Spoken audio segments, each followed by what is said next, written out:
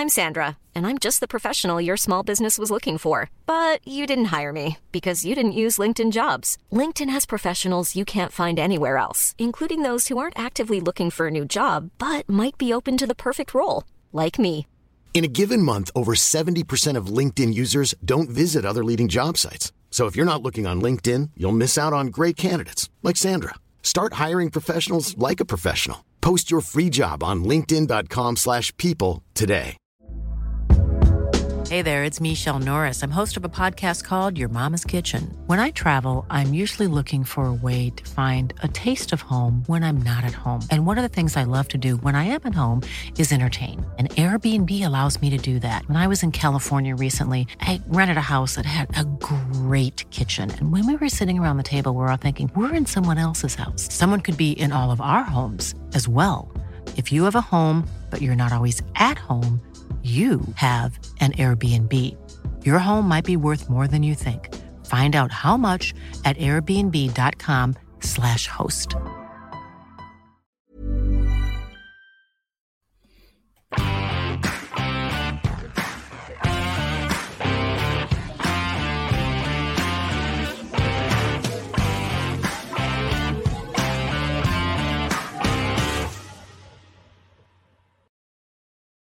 Now, you're very welcome along to the Huddle Breakdown.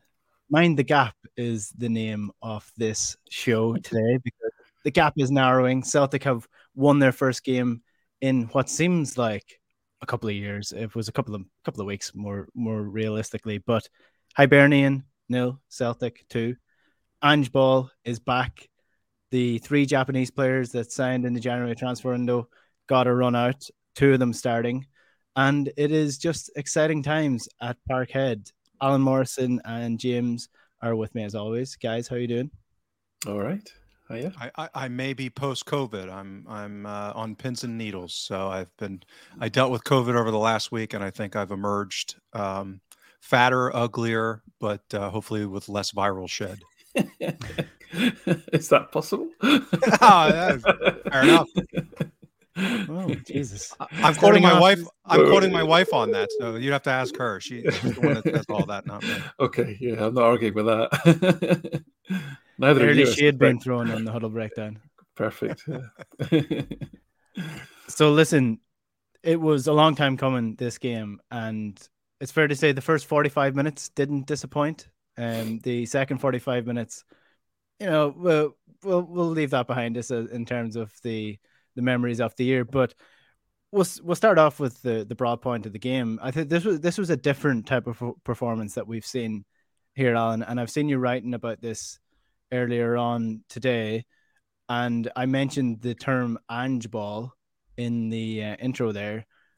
Is there a sign of things changing a little bit with what Ange Postecoglou is trying to do with the Celtic team? Yeah, I don't know if it's changing really. It may just be in circumstances, and actually, again, I suspect we need to redefine what Ange Ball is. I think Ange Ball is more of a state of mind than an adherence to a particular. It's just vibes. Yeah, it's a set of principles and a framework. You knew I was going to say that, right? It's a framework. It's not a sort of you will always play this way at all times. I don't believe that. It really isn't. It's more of a set of, as I say, guiding principles for the way the game should be played, and which but as I said in my article that I wrote today, I suspect with Postecoglou the overriding principle is to win the bloody game. So and that's what Celtic did with minimal threat actually towards the end. So job done. And also, I mean, what surprised me is I did watch obviously the game on Monday, and also the game on Tuesday. I was kind of surprised at how all the teams that I saw have lost a bit of match fitness over the last 3 weeks. But all the teams looked a bit leggy.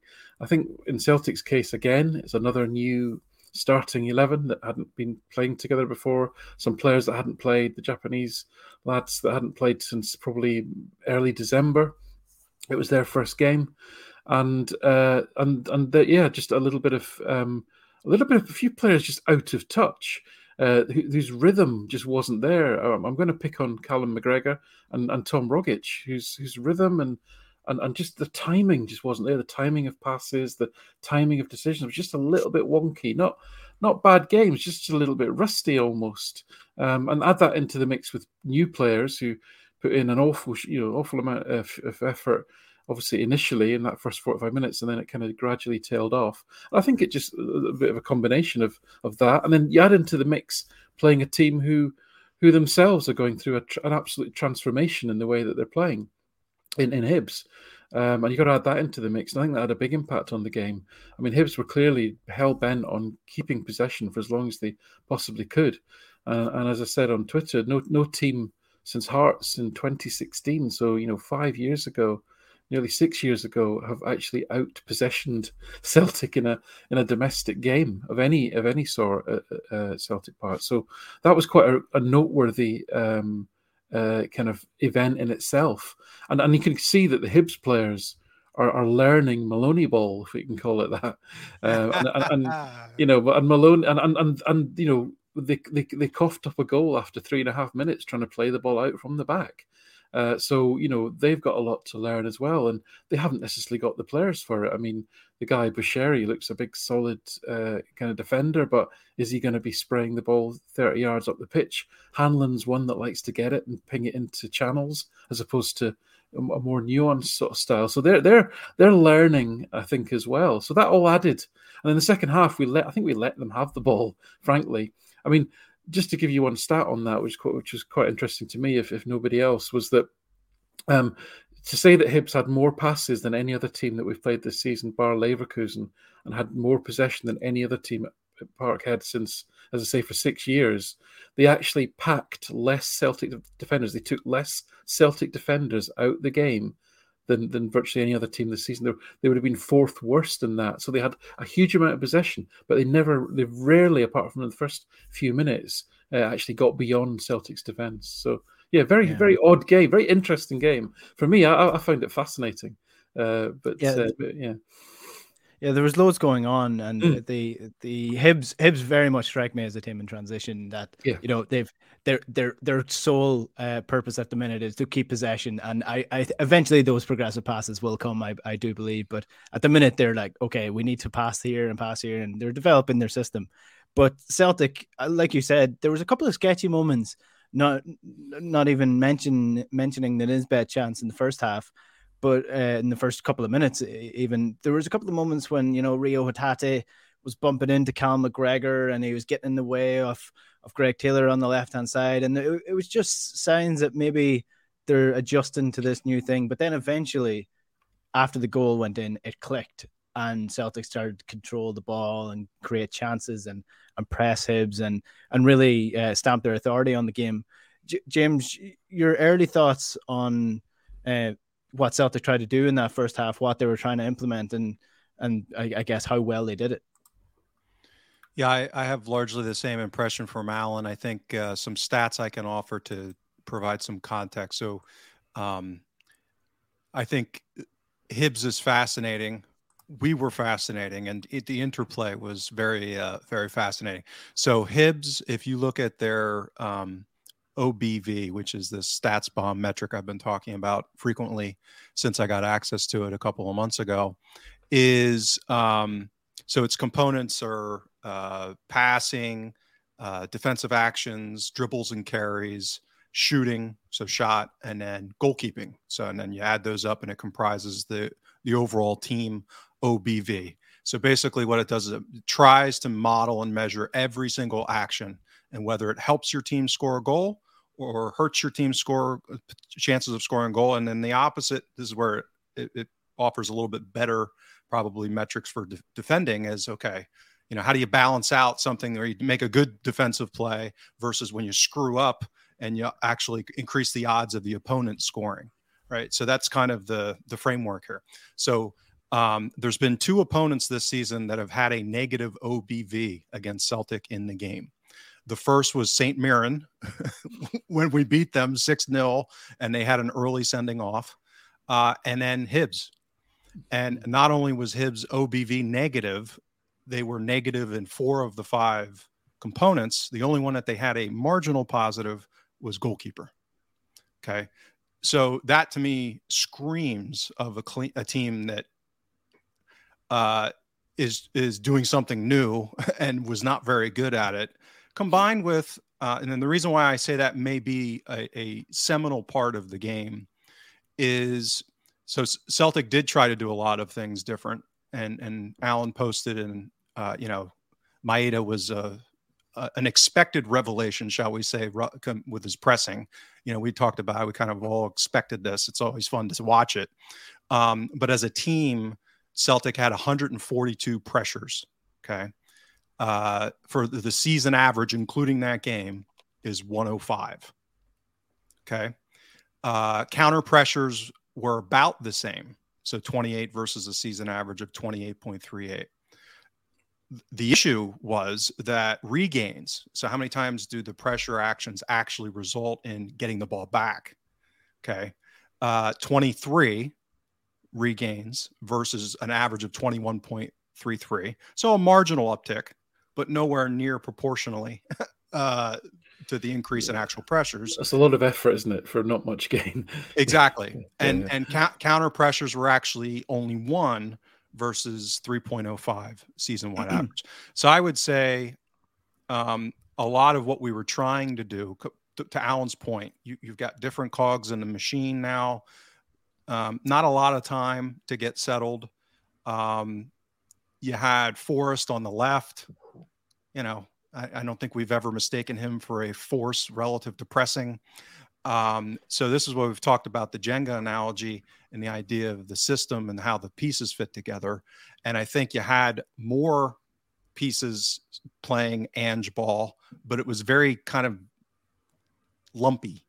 And it allowed a lot of space that a better team or a team that wasn't playing a new system poorly may have capitalized on more. You had a lot of those kind of reversal balls into space where it just took out. As Alan said, their packing scores weren't great, and I think a lot of that had to do with just they weren't very good at it. It's not that there weren't opportunities, there wasn't space.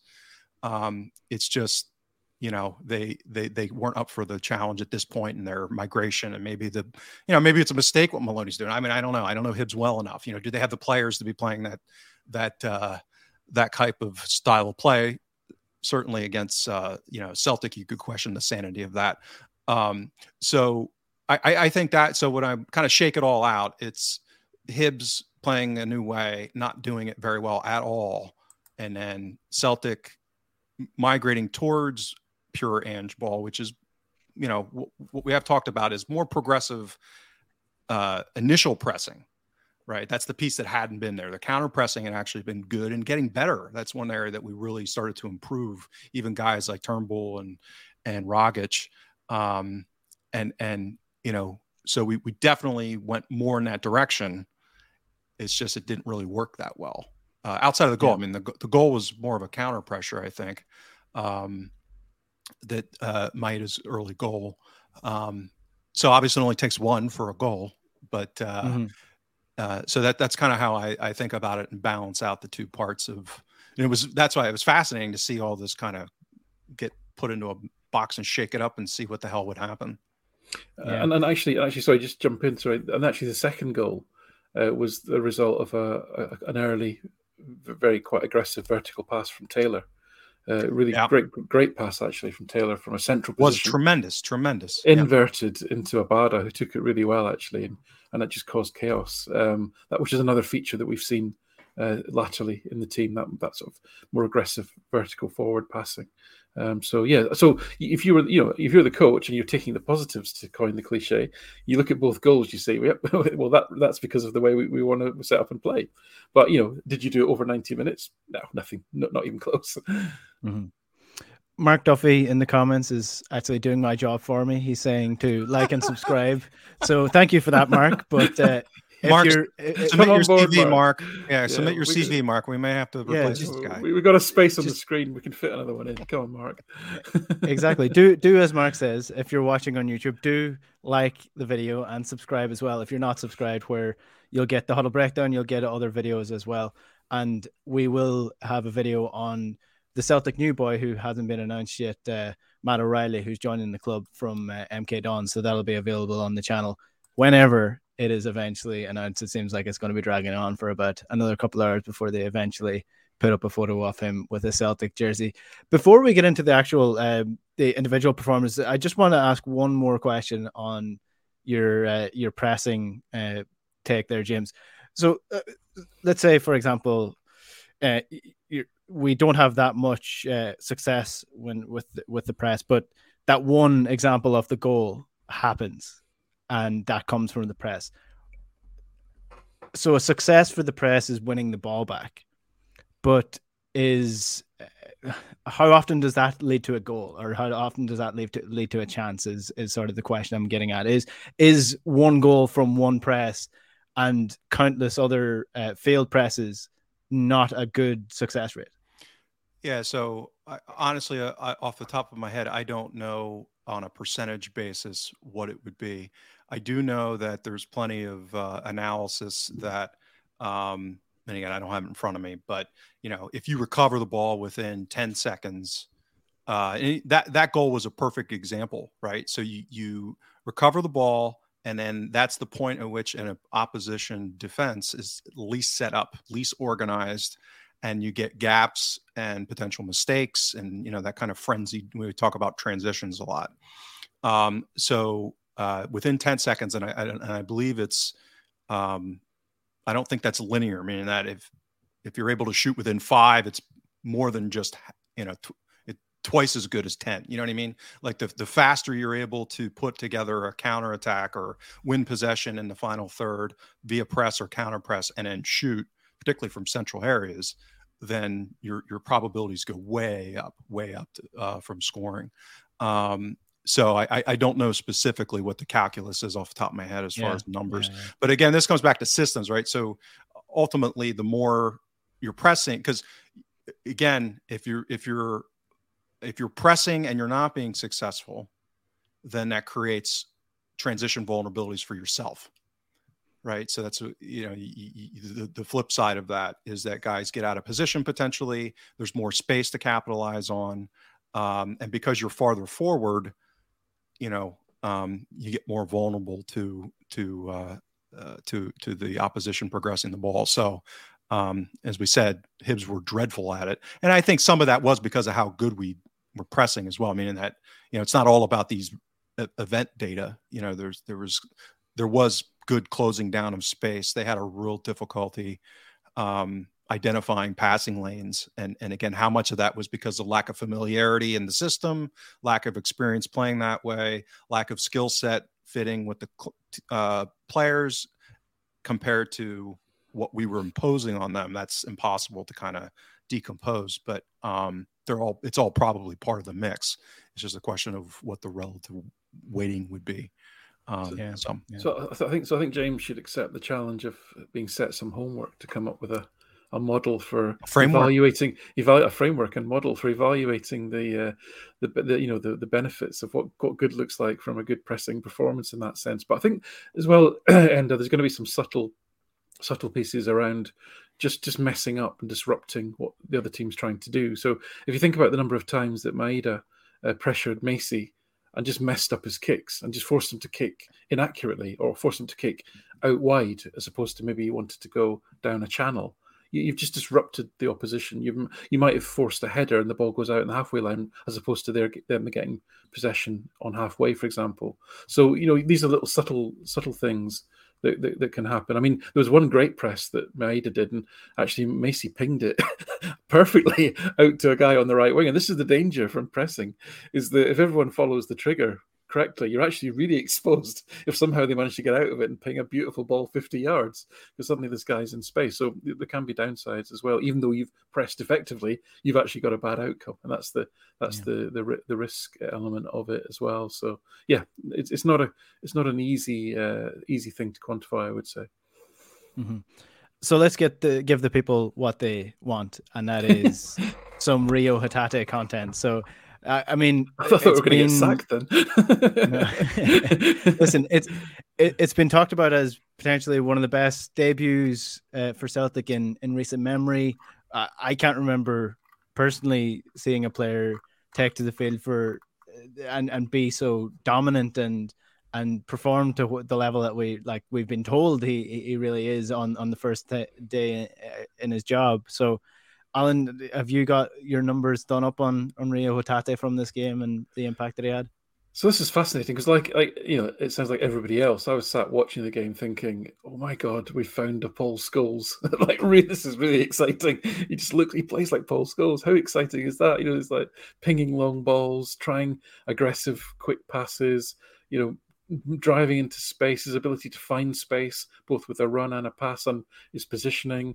His challenges. He was in there. He was all over the place, all over the pitch. Yeah, it just looked super exciting. And then I actually looked at the numbers. You sort of thought, actually, he didn't really excel on any metric, and that really surprised people, I imagine. But before people kind of think I'm going to be contrary here and start throwing their arms up in the air, let me just reel this back a bit and give you a bit more of a nuanced answer to that. So if you look at his performance and look at across a range of performance metrics, so covering creativity, defending, and attacking, right? He was ranked he was actually 12th on pass completions. He actually gave the ball away on 6 of his first 11 passes, which probably nobody remembers, but he gave the ball away a lot in that first sort of 20 minutes, and then he settled down. But overall, he was only 78% for his passing. But then he actually provided 3 key passes, which was top in the squad. The only metric he was top in was providing 3 key passes. But his expected assists was only 4th best, which tells you that the chances he created weren't particularly good quality chances. Excuse me. Then if you look at defending, he was actually 4th overall in defensive action success, and he was 3rd in number of successful challenges, which with 7. So pretty decent. His packing score, he was only 6th in the team, which surprised me. That does surprise me because I remember watching him and thinking he's picking out a really smart pass. Only third. A couple of the ones that looked like they were going to be genius got intercepted. So they did. Some of them didn't make it. You loved the ambition, even if the outcome wasn't perfect. So he was 5th in pack passes and 6th in packing score overall.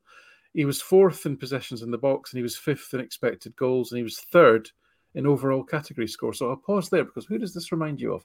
Who did I say to you a couple of weeks ago? You look across all the metrics and you see somebody who's never top of any of them, but he's always 3rd, 4th, 5th in every single one across the pitch, and that was Ryan Christie. So if you want almost a facsimile of a Ryan Christie performance, that was it. In terms of he gave the ball away a lot, he tried things you thought, it wasn't really on, was it? But he contributed defensively, he contributed creatively, he contributed to goal threat. He wasn't the top at any of them, but across the board, if you want to look at an all rounder. That's exactly what he gave. So I think that made me very happy, and I think, as I say, my conclusion about Hatate was that he played with expanded horizons. Is what I want to say. He played as if there was possibilities all the time, and I love that. He always thought there was a great ball on. He always thought he could beat his man. He always was thinking positively, and that mindset and that attitude allied to the work rate that he put in, I think is really encouraging. Yeah, I dare say he would prefer your analogy to Paul Scholes than to Ryan Christie, but I see what you're doing with it as well, and I definitely see the comparison to both of them in the style of play. And to be fair, it's much more accurate than the BBC's description of Nakamura, which it was just, it was just pick the lowest common denominator between them. And dogs, duh. Yeah, you know what? I that was ridiculous, but I we all have older. How old is Chick Young now? I mean, I don't know. Right? He's ancient, right? Yeah. I have a tough time hammering older people that are way up there. Being stupid. Or just being stupid, culturally stupid, right? I mean, my parents are in their mid-70s, and God love my mother from Clydebank. She says the most inappropriate stuff sometimes, and you're just like, Mom, come on, but. It's just a different age now, shall we say? Yeah. But yeah, I actually want both of your feedback, but particularly Alan's relative to kind of the breadth, because I remember one of one of the first pieces I actually read on your site was after I discovered it was on Encham coming out of the 17-18 season. And that was kind of the first when I'm thinking about, okay, comps, I always like to comp and benchmark when I do these kind of things. So that was when he was like fit and firing, playing in that kind of dual pivot. Because, Hatate, that's the part of the Christie analog that I think Hatate has that Christie didn't really, was that kind of range of passing from deep. Yeah. So a lot of Christie's is kind of around the box, and he has, he's had incredible touch and vision and creativity in that regard. But he's not one from, 50 yards out to be going diagonal. So when Encham was at his absolute best playing in that, which he was not that long, and he did not play in that role very frequently other than that season, that was kind of the analog that I was thinking of. Because he kind of the same way, he wasn't, he was more of a spatial defender. He wasn't dominant in duels, but athletic and mobile. Yeah, sorry, James. I think on that point about range of passing, I would say yes. But the thing with Encham was excellent at that. It's a great skill. He broke lines. His range of passing was good. He didn't do a lot defensively. He didn't threaten the goal very much. Hatate was way more rounded in that Christie way of his. But I think the 7 duels won and the two lost was the standout stat for me of his. But as I say, none of his stats were stood out really. It's when you looked across the range and you looked at the narrative of this guy has just contributed to all the boxes. He's going to fill my spreadsheet all the way across, which I love. That's really where the value was. Yeah, just the attitude he brought to the game was just fantastic. Yeah. In my post-match analysis, I know FOTMob data isn't exactly the most scientific, but I was quite surprised to see he had only 29 completed passes by the end of the show, by the end of the game. But I guess a better way of looking at it as well is when you look at the heat map that's been published in the meantime, where he literally was everywhere on the pitch at some point in the game. He was an all-action midfielder throughout the game. Now, again, my memory is still a little bit hazy of this because I was quite young at the time, but I would have put him more as a Stan Petrov style midfielder, where he was capable of doing the deep and dirty stuff as well as being really creative. So that's the sort of slot that I have him in so far from on first look. And another player who got his debut for Celtic was Daizan Maeda, who started up front, got his first goal as well after 3.5 minutes. James, I know you've been looking at some new pressing data for Maeda and things of that ilk. I guess that's what we're looking at with Maeda, potentially as the speedster up front who's going to press the hell out of the opposition. Yeah, just relentless. Speed and motor, when you combine those two, and that intensity and that desire to just keep doing it. So, yeah, I mean, I haven't, basically just have access to SPFL and then Europa League and then early Champions League metrics for this season with StatsBomb. So I haven't done a full study as far as, 40 combined pressures and counter pressures. Intuitively, that just sounds like an insane number based off of the other numbers that I've seen, particularly in a team that's, not with 30% possession. You know what I mean? It's not like we were completely dominated from a possession perspective where we would spend most of the game defending and trying to put pressure on. So yeah, it's a different animal, even more so than Kyogo. And I think Alan posted on.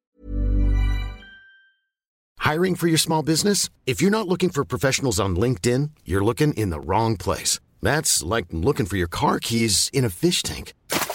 LinkedIn helps you hire professionals you can't find anywhere else, even those who aren't actively searching for a new job but might be open to the perfect role. In a given month, over 70% of LinkedIn users don't even visit other leading job sites. So start looking in the right place. With LinkedIn, you can hire professionals like a professional. Post your free job on linkedin.com/people today. Hey there, it's Michelle Norris. I'm host of a podcast called Your Mama's Kitchen. When I travel, I'm usually looking for a way to find a taste of home when I'm not at home. And one of the things I love to do when I am at home is entertain. And Airbnb allows me to do that. When I was in California recently, I rented a house that had a great kitchen. And when we were sitting around the table, we were all thinking, we're in someone else's house. Someone could be in all of our homes as well. If you have a home, but you're not always at home, you have an Airbnb. Your home might be worth more than you think. Find out how much at airbnb.com/host. Hey, Dave. Yeah, Randy. Since we founded Bombas, we've always said our socks, underwear, and T-shirts are super soft. Any new ideas? Maybe sublimely soft. Or disgustingly cozy. Wait, what? I got it. Bombas. Absurdly comfortable essentials for yourself and for those facing homelessness. Because one purchased equals one donated. Wow, did we just write an ad? Yes. Bombas. Big comfort for everyone. Go to bombas.com/ACAST and use code ACAST for 20% off your first purchase. That in his post today, to put that into perspective. So, yeah, I mean, it's exciting to think about when and if they're able to play together, what that might look like, as far as, you know, defending from the front, as we've talked about before. Alan, is there anything that you've seen from doing your own stats on Mayday that stands out? I mean, it is that, and it's really fascinating watching a player like him, because I'm completely reevaluating in my own head what I think a striker is and what a striker does. Because if I tell you that he actually was only in possession 13 times, and yet he had 33 pressures, which meant he was closing down sprints. So 33 times he's sprinting to close people down. He only got the ball 13 times. So, you know, he's spending nearly 3 times the amount in the game, not even making diagonal runs. You know, the classic striker off the ball movement. His movements and his sprints and his effort is virtually all defensive. That's just quite incredible. And I'm still kind of trying to process that, really, as to what that means, and you know. So I'm going to be definitely one to ponder. And there might be an element, a little bit of, you know, debut and trying to impress. I mean, Kyogo averages just about 15 pressures a game, so 33, and he only played 74 minutes. Right, he can't keep that up. I mean, it's just going to be exhausted. You know, he completed 9 out of 10 passes. That's quite good, but he only touched the ball twice in the box. And you know, one pack pass. I mean, this is like economy, like economy on speed. This really, in terms of the amount of what he's contributing on the ball to the team, is the absolute minimum, and yet, you know, he's adding value in other ways. So, you know, if you spoke to like a Gary Lineker or an Ian Rush, if I'm clicking, these players you probably don't even remember, and of older people will know, sort of great strikers from the sort of British game from years gone by. Ian Rush actually was very good at pressing before it was called pressing. But you know, or even like Scotland fans will remember, you know, Joe Jordan, or even players like Steve Archibald and people like that. It's just a different way of playing the game. So it's fascinating. But I'm just keen to see how it develops, really. But could you actually have him and Kyogo in the same team? I mean, someone's got to kick the ball. You know what I mean? Yeah, it'll be interesting to see how it develops. I actually do not remember Gary Lineker or Ian Rush as players. I wasn't born when Gary Lineker shot himself at Italian 90s, so that'll tell you how much I remember of Gary Lineker. Before we move on to the second half performance, which I think is actually quite interesting, and there's a couple of different theories that you could draw from that second half performance. I want to mention Karl Starfelt, who has come under quite a bit of criticism over the last couple of weeks. Alan Stubbs quite critical of him in an article as well. And I mean, we did a piece last week on the defenders, and he was one of the weakest in the team. So I've seen a lot of reaction to this game in terms of the Starfelt performance and how amazing it was.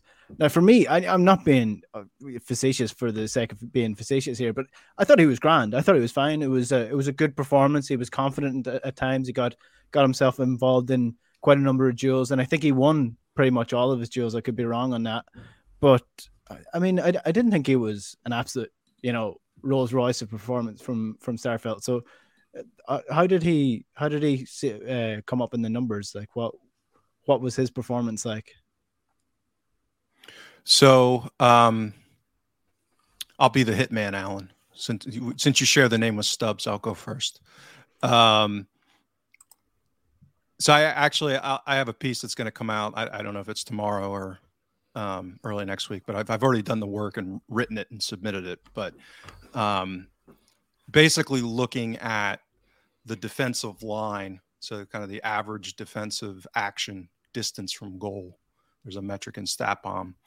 And then also the average distance that passes are made. So you can think of that as, how far away from goal are each player when they do certain things on average. Averages are not perfect. There's distributions, blah, blah, blah, all the usual caveats.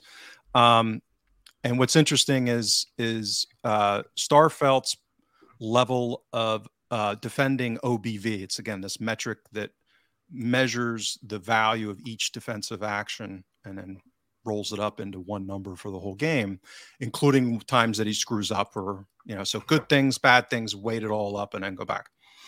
So if you look at his performances above the average for the season, so when he's been higher up the pitch on average, i.e. playing a high line, his OBV has been negative 6 out of 7 games. And it was negative marginally. It was barely negative. It was negative against Hibs. And I believe that was outside of a game like, St. Mirren, when we were just onslaughting a team that was packed in with a man down. I believe it was the highest line that we've played a kind of average distance for both center backs, or if not, it was towards the very high end. So as has been kind of typical with him, I think he does a lot of things well, a lot of things in volume well, meaning that his duel rate was actually good. He won 15 of 21 duels overall. He had 5 interceptions. Again, we've talked about this in the past as it pertained to Brown, right? Those interceptions always kind of stick in our minds for confirmation bias because they stick out so much, right? We remember those. But it's the other ones that we oftentimes don't remember. And that's where something like this OBV, I think, can really be helpful in measurement. So when you kind of weigh it all out, his defending performance was not great. It wasn't horrific. I mean, he's had much worse. Let's put it that way. He's had more glaring mistakes, like in the first Hearts game, which was probably his worst of the season. Understandable, again, empathy on that because he was just kind of thrown in. But the other part is that his passing consistently does not do that much. And that was, again, his amount of OBV and passing was, not, it was actually below his season average, which, again, because he was playing a higher line, closer to goal, if you map these things, it makes common sense that your passes closer to the opponent's goal is going to have, is going to have more of an impact relative to scoring, chances of scoring because of distance, really. And even that for him doesn't really hold up. That relationships that you would expect is partly what I wrote in this article. So, it wasn't a bad performance, wasn't a terrible performance. It was kind of a performance relative, statistically speaking. And he didn't have any major errors that led to anything significant, which, is probably, I would say, from an impression perspective, the people that want to root for him and that want the narrative that he's going to be good and fine. There was ample evidence to confirm that bias. And, for people that want to be negative on him, he gave the ball away once kind of ridiculously in the attacking half. And, maybe he didn't cover a runner as well as he could in one case. You know what I mean? There's always these things that you can pick out. So it would not be one that I would profile and say, this is, Starfelt being bad. And it also wouldn't be one where I'd say, like, this is the epitome of what Starfelt can be playing a high line as a center back. Yeah. I don't necessarily think it's a bad thing that people are actually enthusiastic about what he's doing and actually getting behind him, because who knows, the confidence that he knows that he's being backed by the Celtic fans could actually play into him having better performances on the Let's pitch. hope so. Yeah, exactly. Everyone wants him to play well, so hopefully he can actually up his performances. I will also say in his defense, a couple of times, and I don't want to hammer Greg Taylor because I feel bad about ever hammering Greg Taylor, but this is your secret Liam Scales agenda manifesting. Yeah, it is. It is absolutely. I'm fighting Liam Scales' corner. No, I really do think that Greg Taylor leaves him high and dry at times with his positioning, because I mean the Nisbet goal is the prime example of that, where Greg Taylor's just miles up the pitch, nowhere to be seen, and there's this massive hole at left back where they were able to exploit, and I just don't think that doesn't do Starfelt any favors, who's going to have to go and cover that hole.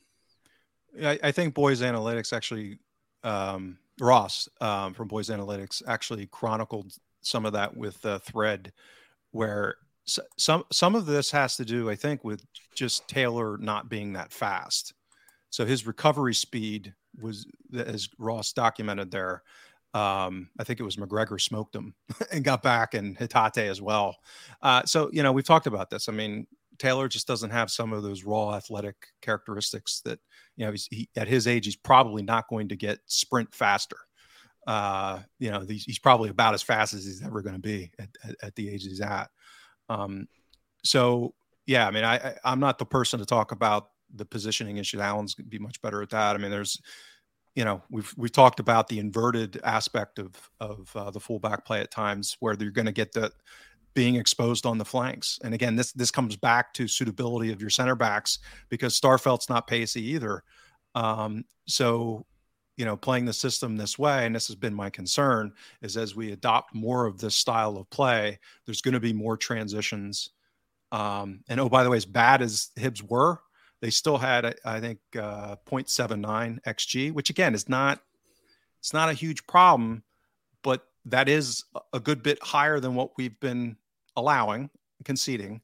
A good chunk of that was from open play, obviously, with that Nisbet attempt that he, normally you would expect somebody to score that. So, we're probably going to see more of this. That's my concern, given the pieces that we have to play in the puzzle. Yeah. Sean F is saying that Hitate could be an option at fullback, but wouldn't like to move him out of midfield.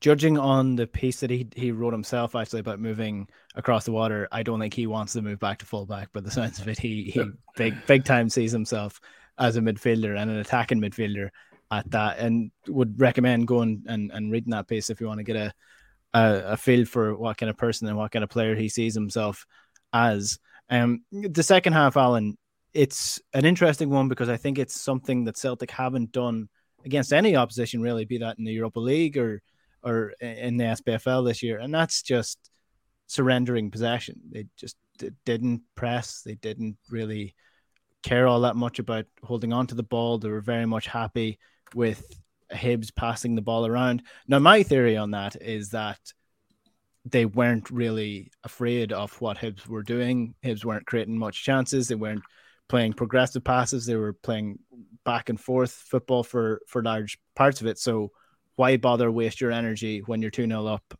and you can contain them this way without holding on to the ball? So I don't know if you buy into that theory.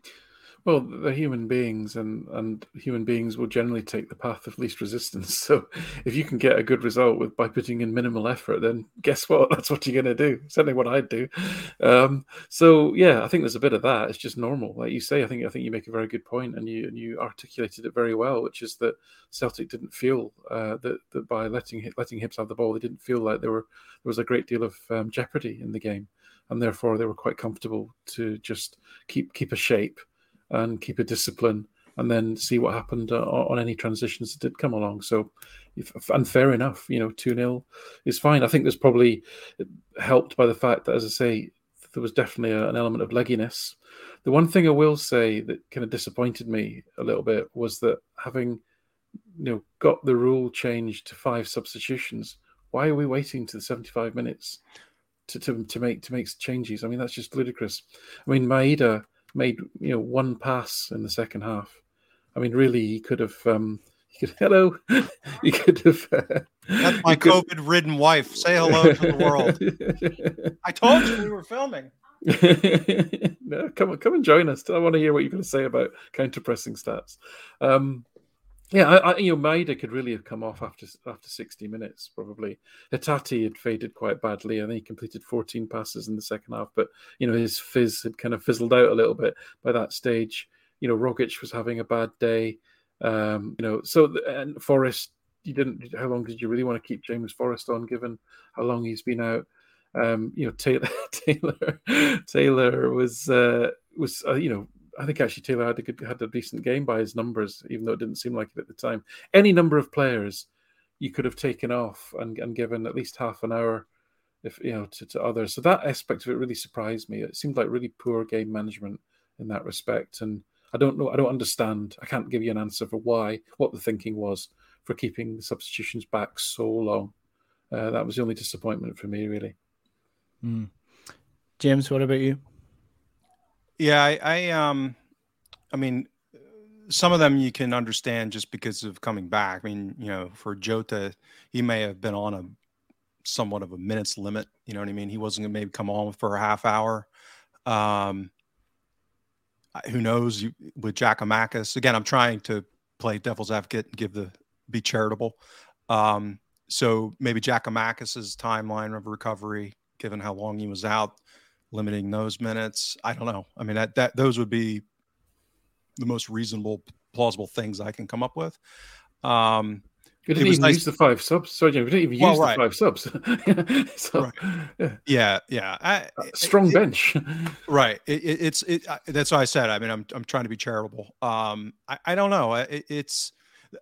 I continue to. That's probably that continues to be my. The nexus of Ange's mentality towards fitness, injuries, and player utilization remains my biggest concern for the second half, meaning that I think we now get a sense of what Maeda is going to do. The idea that he's going to do that twice a week, even for 65 minutes a game, and not have potential issues, either in decline in performance level potentially, or injury risk, that kind of thing. I mean, I cannot imagine a guy like that does not have higher hamstring injury risk with the amount of something I cannot relate to, which is fast twitch muscles in that regard. So yeah, I don't know. It seems to be. I don't know if it's a blind spot, what it might be, because to your point, I mean, we finally had the bench to do it.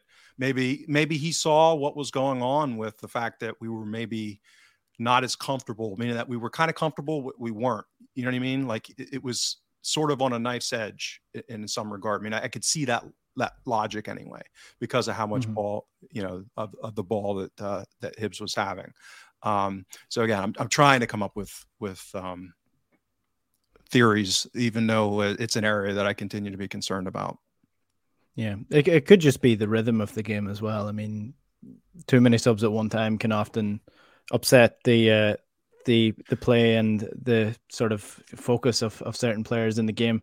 Before we finish up, can I mention something again? Because of my COVID brain fog mind, it just sprung in, and I want to say it before I forget.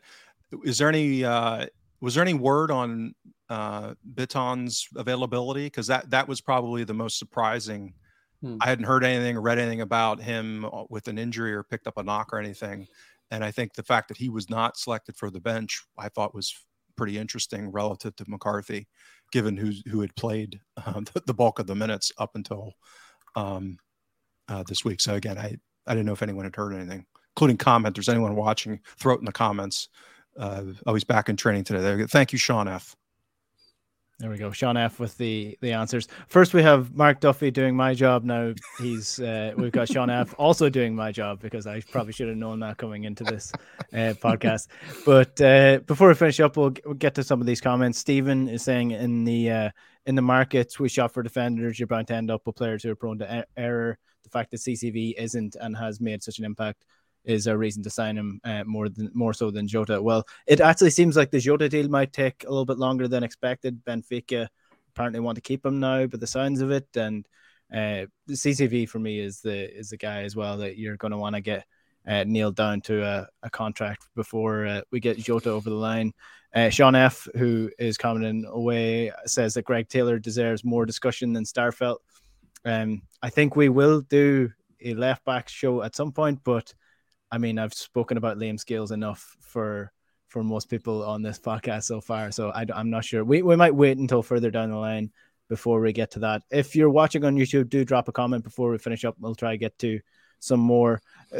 A couple of games coming up now, very important games after obviously the Rangers draw against Aberdeen, thanks to Scott Brown in some way, shape or form.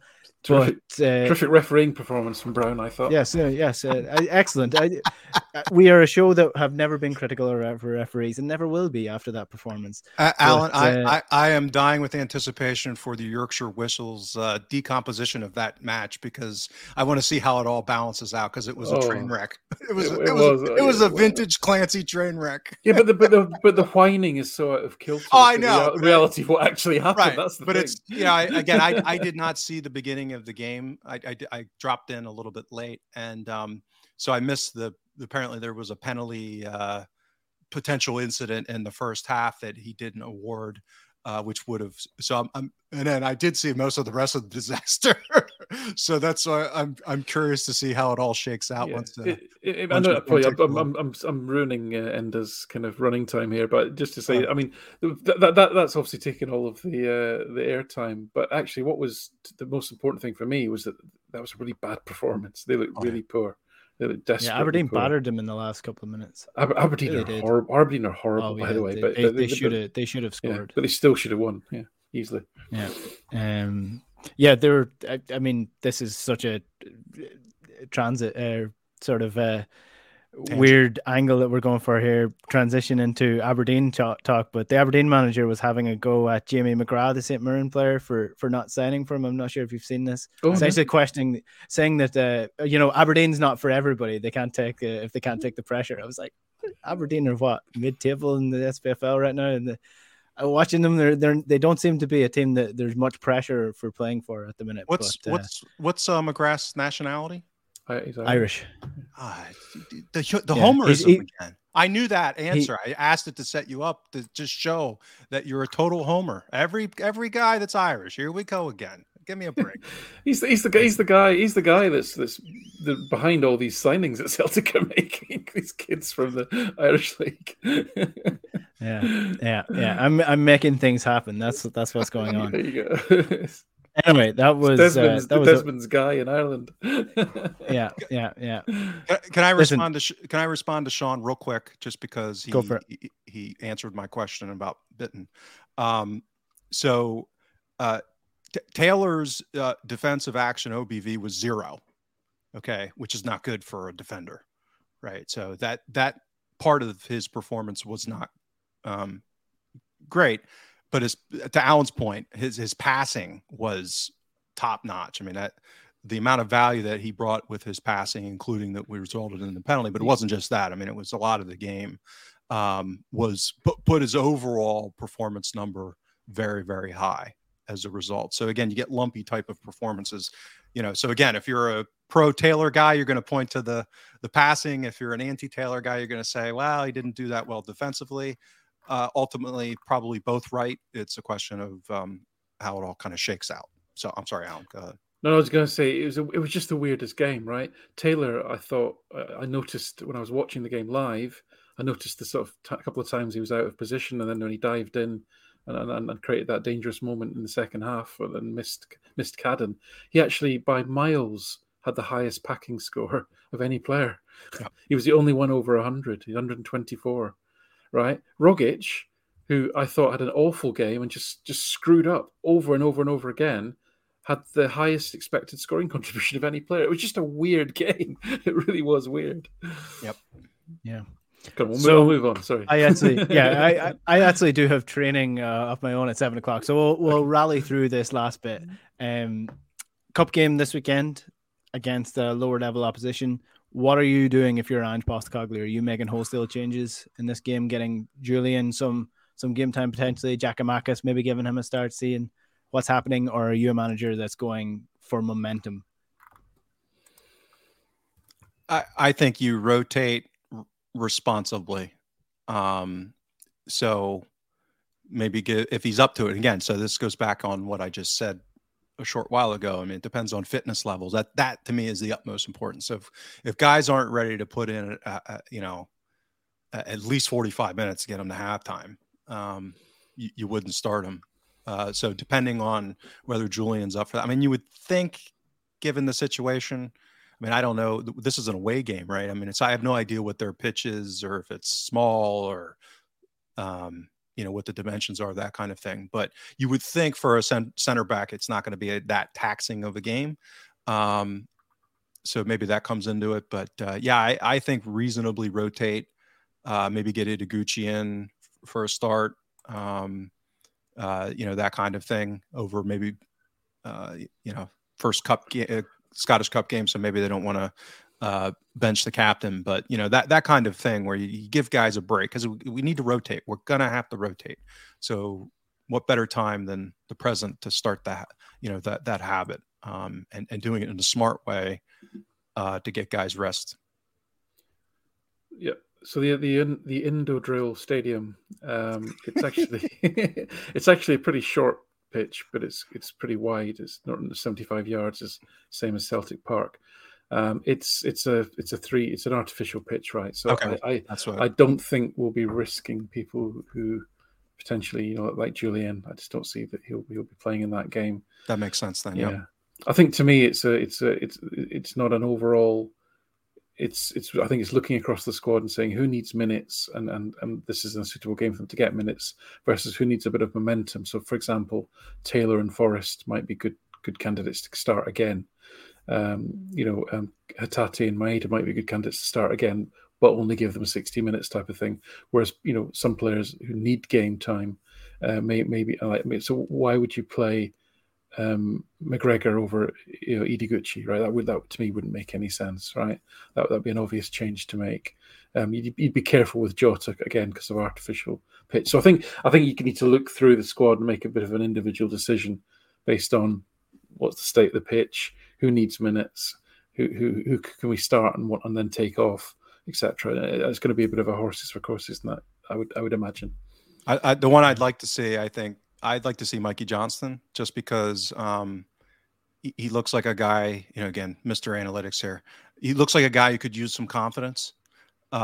So, maybe give him a game against a lower league team and hope that he has a good game and maybe scores a goal would be nice, and kind of boost that confidence, because he should be, miles above the opposition as far as level. So I'd like to see him get at least meaningful time if he doesn't start. Yeah, I mean they're 8th out of 10 in League One, right? So my hometown team, Falkirk, who are horrible this season, are even above them. So they're not going to be a great side. No. So hopefully we will see some minutes for players who haven't got minutes, and hopefully they'll be coming out of this game in time for Tynecastle fit and ready for what is an absolutely crucial game for Celtic, because that gap is narrowing. James, Alan, thanks very much. Thank you. Thank you. All right. My thanks to the people who are commenting on the YouTube channel. If you want to get us on podcasts, it's on Spotify and iTunes. And if you want to follow us on YouTube, it's Breakdown Inc. Subscribe to the channel below and like the video so more people can see them. We will have a Matt O'Reilly video on the channel as well tomorrow if and when that signing is announced. So keep an eye out for that, and hopefully we will see a Celtic win this weekend as well. Thanks for watching, folks. We'll chat to you later. Good luck.